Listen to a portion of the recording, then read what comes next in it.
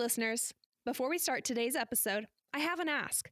We want to know what you think of Love, Lead, Listen. Take a few minutes to take our listener survey at alphagammadelta.org/podcast. The survey will be open until May 1st, 2021, so don't miss your chance to let us know what you think. And while you're at it, take a second to leave us a review on Apple Podcasts. It helps others find the show, and we love hearing what you think of Love, Lead, Listen.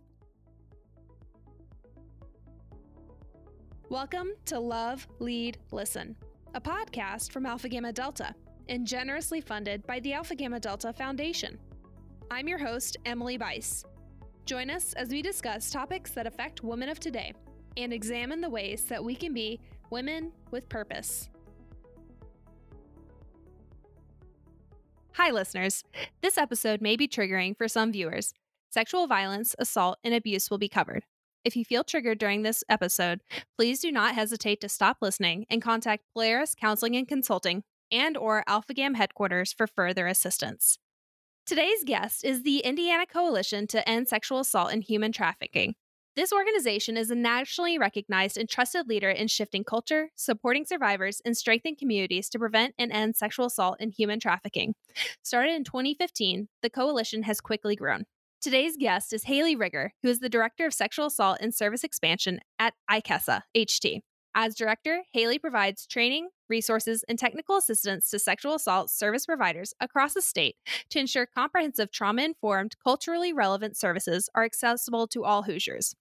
Haley serves on the Indiana Disability Justice Task Force and the Indiana Protection for Abused and Trafficked Humans Task Force and the National Human Trafficking and Disabilities Working Group. She is a graduate of Indiana University School of Public and Environmental Affairs and is currently pursuing her Master's of Social Work at the Indiana University School of Social Work. Haley, welcome. Thank you so much, Emily. Glad to be here. We're so glad to have you. So to start off, can you tell me a little bit about ICASA HT and the work you do? Yeah, so ICASA HT is the CDC designated sexual assault coalition for the state of Indiana. All of the states in the country have a sexual assault coalition. So our work is to prevent and end sexual violence. We work with communities to respond to sexual violence, to support survivors, address kind of the aftermath. How can we better improve our responses and improve, criminal justice, as well as just our community response. So yeah, we're here to support survivors and work to end violence in the first place. That's so exciting to hear. And I'm glad that there are resources like that available to members in our community. So you said that this is a CDC appointed task force or group. So and every state has their own version of this? Yeah, that's right. So every state has their own version that's kind of coordinating sexual assault response across the state, supporting rape crisis centers, working with sexual assault response teams, and just ensuring that there are services accessible across their own states. That's so interesting. So can you tell me a little bit about how you started working with ICASA HT? Yeah, so I've been with ICASA HT for about 2 years now, a little over 2 years. But my background is in crisis intervention. I've served as a case manager working with individuals experiencing homelessness. I've worked with adults with developmental and cognitive disabilities. So I've done a lot of direct service and doing all of that work. I started to see how pervasive sexual violence and just violence in general is in our communities and kind of the long-term impact that has on folks. So I'm curious, can you tell me a little bit of what exactly is sexual assault? Like, are there different types? What is it? Yeah, so simply stated, sexual assault is sexual contact or behavior that occurs without explicit consent of the victim. So it's kind of a wide range of things that constitute sexual assault. So, groping, rape or attempted rape, that kind of physical aspect. But we also use the term sexual violence as an umbrella term. So that is inclusive of the physical aspect, but also, things like sexual harassment, sexual exploitation, voyeurism, human trafficking, and then things that are acts against an individual's bodily autonomy or their sexual integrity. So things like forced abortion, the controlling of another person's access or use of contraception, even things like genital mutilation or virginity inspections. Wow. So it's more than just being groped in a club or even experiencing rape. It's a whole host of issues. Yeah, it's a very pervasive, very large form of violence. So Can you tell me about what percentage of women are impacted by sexual assault or sexual violence every year? Yeah, so studies indicate that approximately 1 in 4 women have experienced some form of sexual violence in their lifetime, and about 1 in 6 women have experienced attempted or completed rape. Those are pretty staggering numbers in my mind. Yeah, so unfortunately, that means if you're talking to a group of women, at least one of them has probably experienced sexual violence, if not multiple of them. And Alpha Gamma Delta is a women's organization, so I'm sure that there are I'm thinking through just like the numbers of we have and how many women that are in our organization and our sisters that might have experienced this as well. Yeah, very pervasive. And we do think about sexual violence as being a gender based form of violence, but men also can be victims of sexual violence as well. About 1 in 33 men have experienced attempted or completed rape. Yes, I think that's a really important to note. It's not just a women's issue, it's an everyone issue there.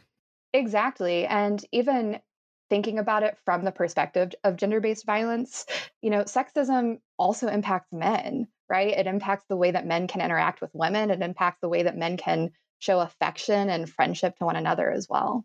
Yeah, it's while it does impact women, men also are impacted by it. And I think through the example of like men typically aren't able to show their emotions or they're not able to be vulnerable because of societal expectations through sexism.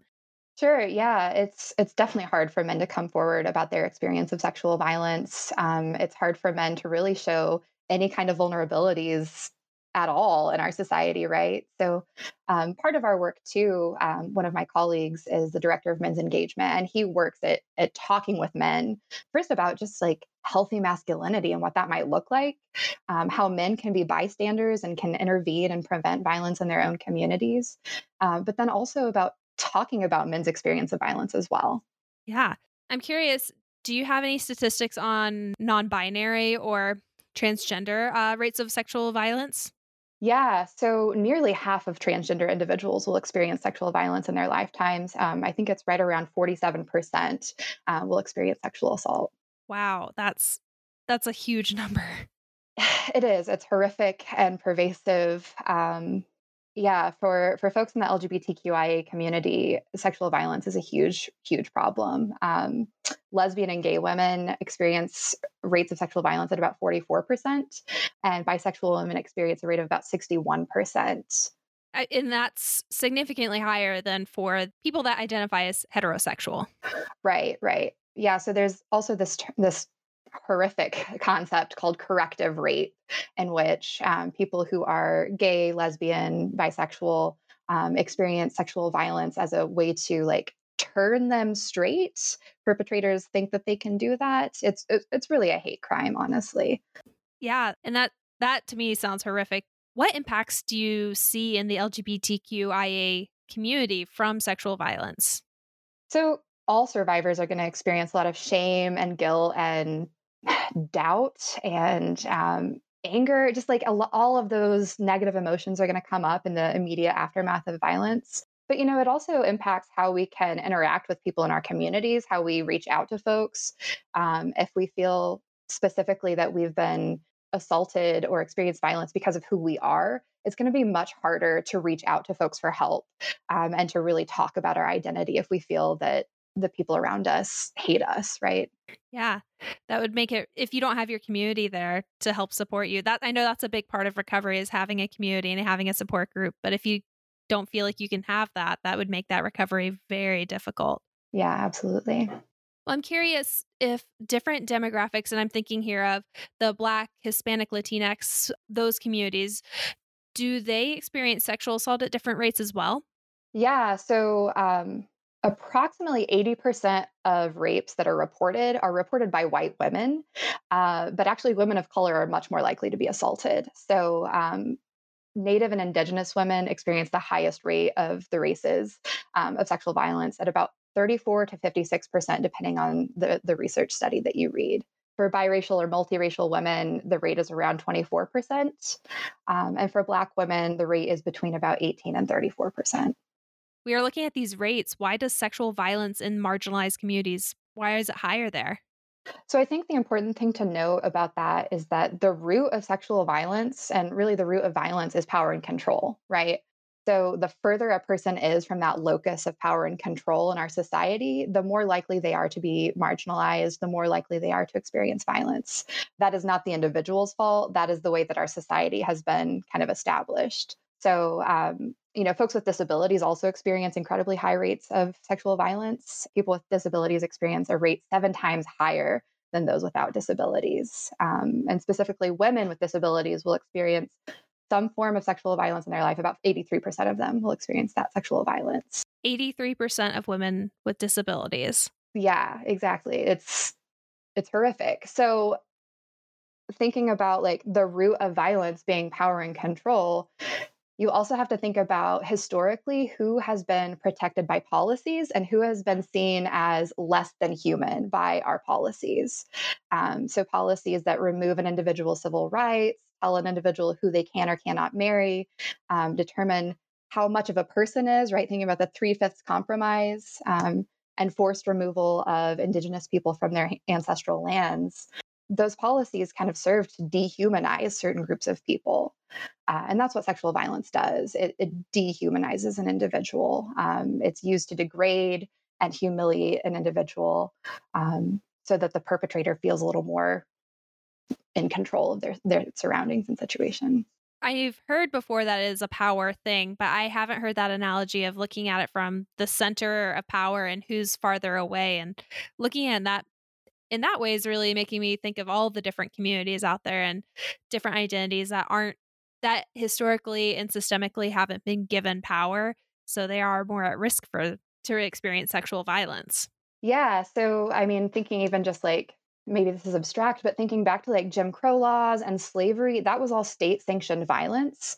And really, that wasn't that long ago in terms of our history, right? And the forced removal of indigenous people from their lands was not that long ago. So these pervasive attitudes in our society have not really gone away. They just look different now. So instead of being very openly racist or very openly ableist or very openly transphobic, people make sexist or racist jokes.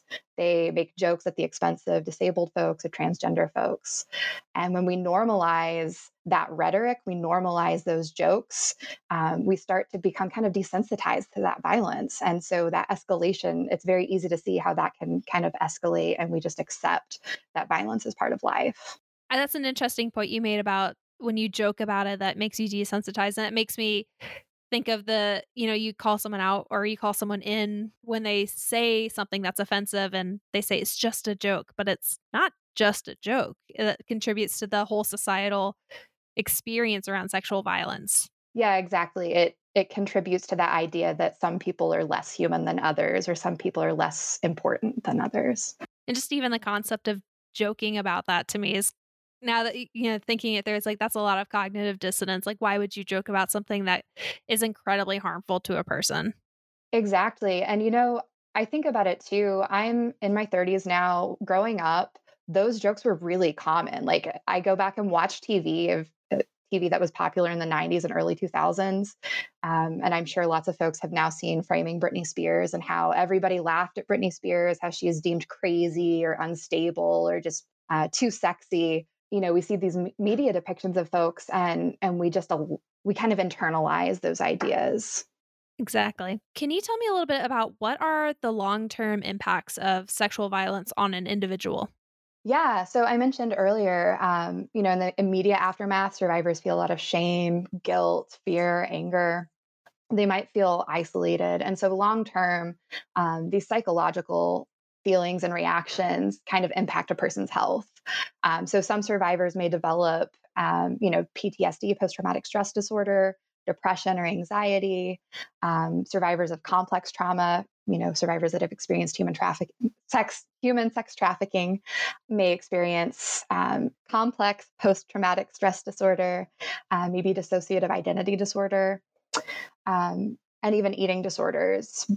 But then also, there's like the physical elements that come from an individual carrying a lot of trauma and stress. And maybe from the experience of sexual violence, there are concerns about pregnancy or a sexually transmitted infection.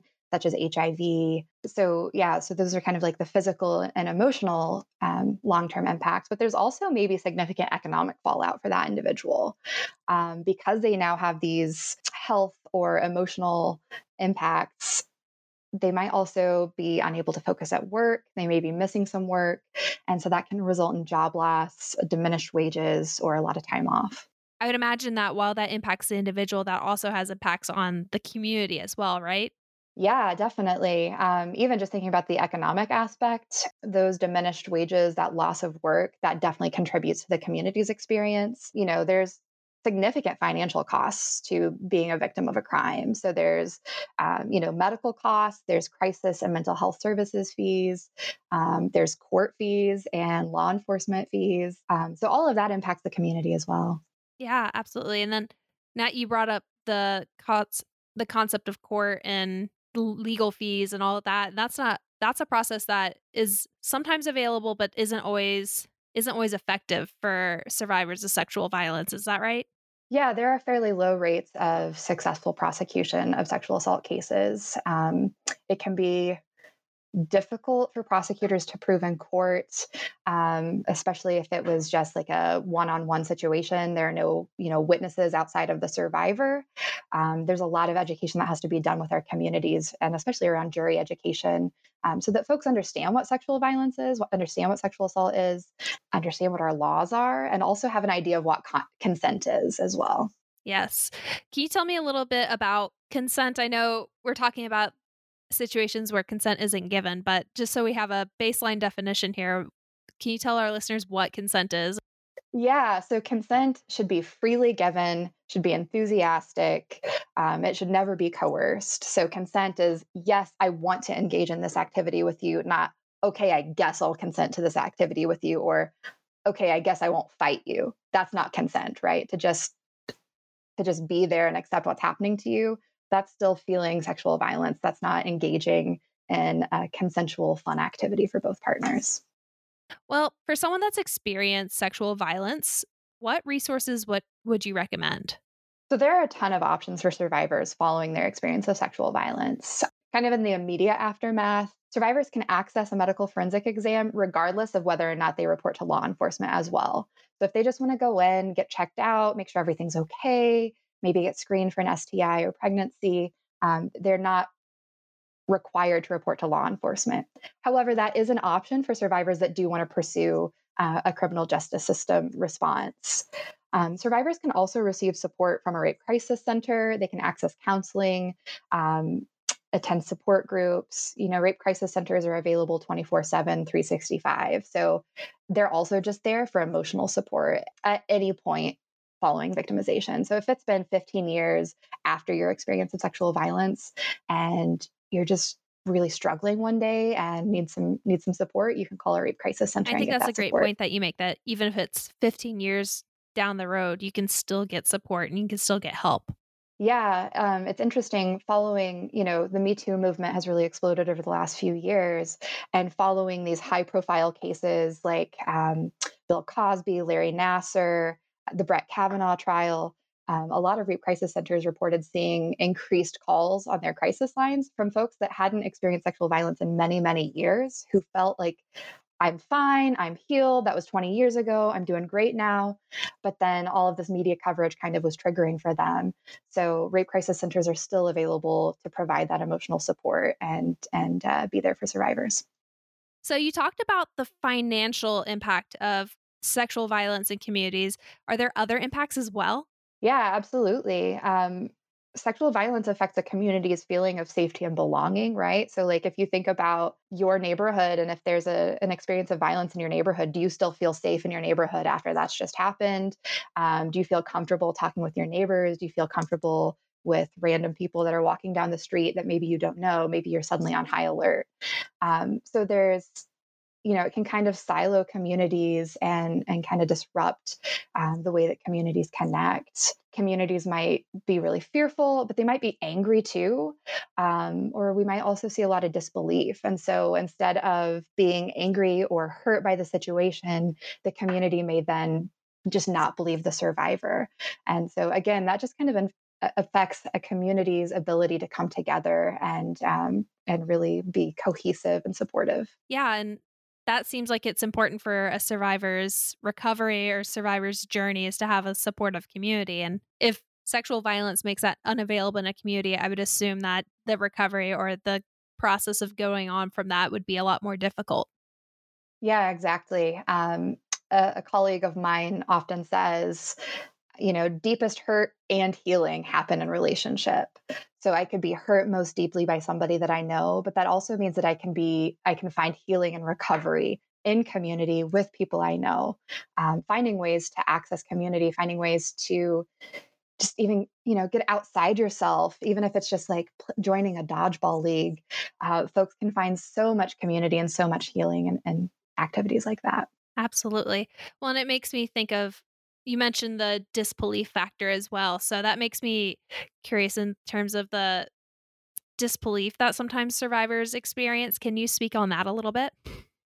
Yeah, victim blaming and disbelief are really common in our society. We see a lot of media depictions about what a survivor should look like, how a survivor should behave. And when a survivor isn't behaving exactly like they did in Law and Order, then our community thinks, well, clearly you're not a survivor because you're not acting like that girl I saw on SVU last night. Um, so that's definitely very pervasive and hard for survivors then to access support, access healing, and get services. Yes. You mentioned media in there. I'm curious if media depictions of sexual violence has an impact on our communities as well. Yeah, definitely. There's this concept of the perfect victim that a victim will remember everything as it happened very clearly in a linear fashion, that a survivor will be very easy to talk with, that they'll be really, they'll work well with law enforcement, that they're interested in pursuing a criminal justice response, and that's not always the case. The way that our brains process trauma and victimization, we might just kind of have fragments of memory, and it might take a long time for us to kind of put all of that back. We're in that fight or flight mode during an experience of trauma, and so our brain isn't necessarily thinking about, okay, we've got to store all of this away for later so that I can chronologically explain what happened to someone else. We're just thinking how we can survive. So, in the aftermath, it might be difficult for us to provide a description of the experience in a linear fashion, a chronological fashion. And so, that because in Law and Order, because in the media, we've seen the survivor say, well, this happened, then this happened, then this happened. The community might say, well, because you don't remember exactly, then it probably didn't happen. And because nobody else was there, then we can't prove that it happened. So there's this huge culture of victim blaming and victim disbelief. Well, we talked a bit about resources for those that have experienced sexual violence.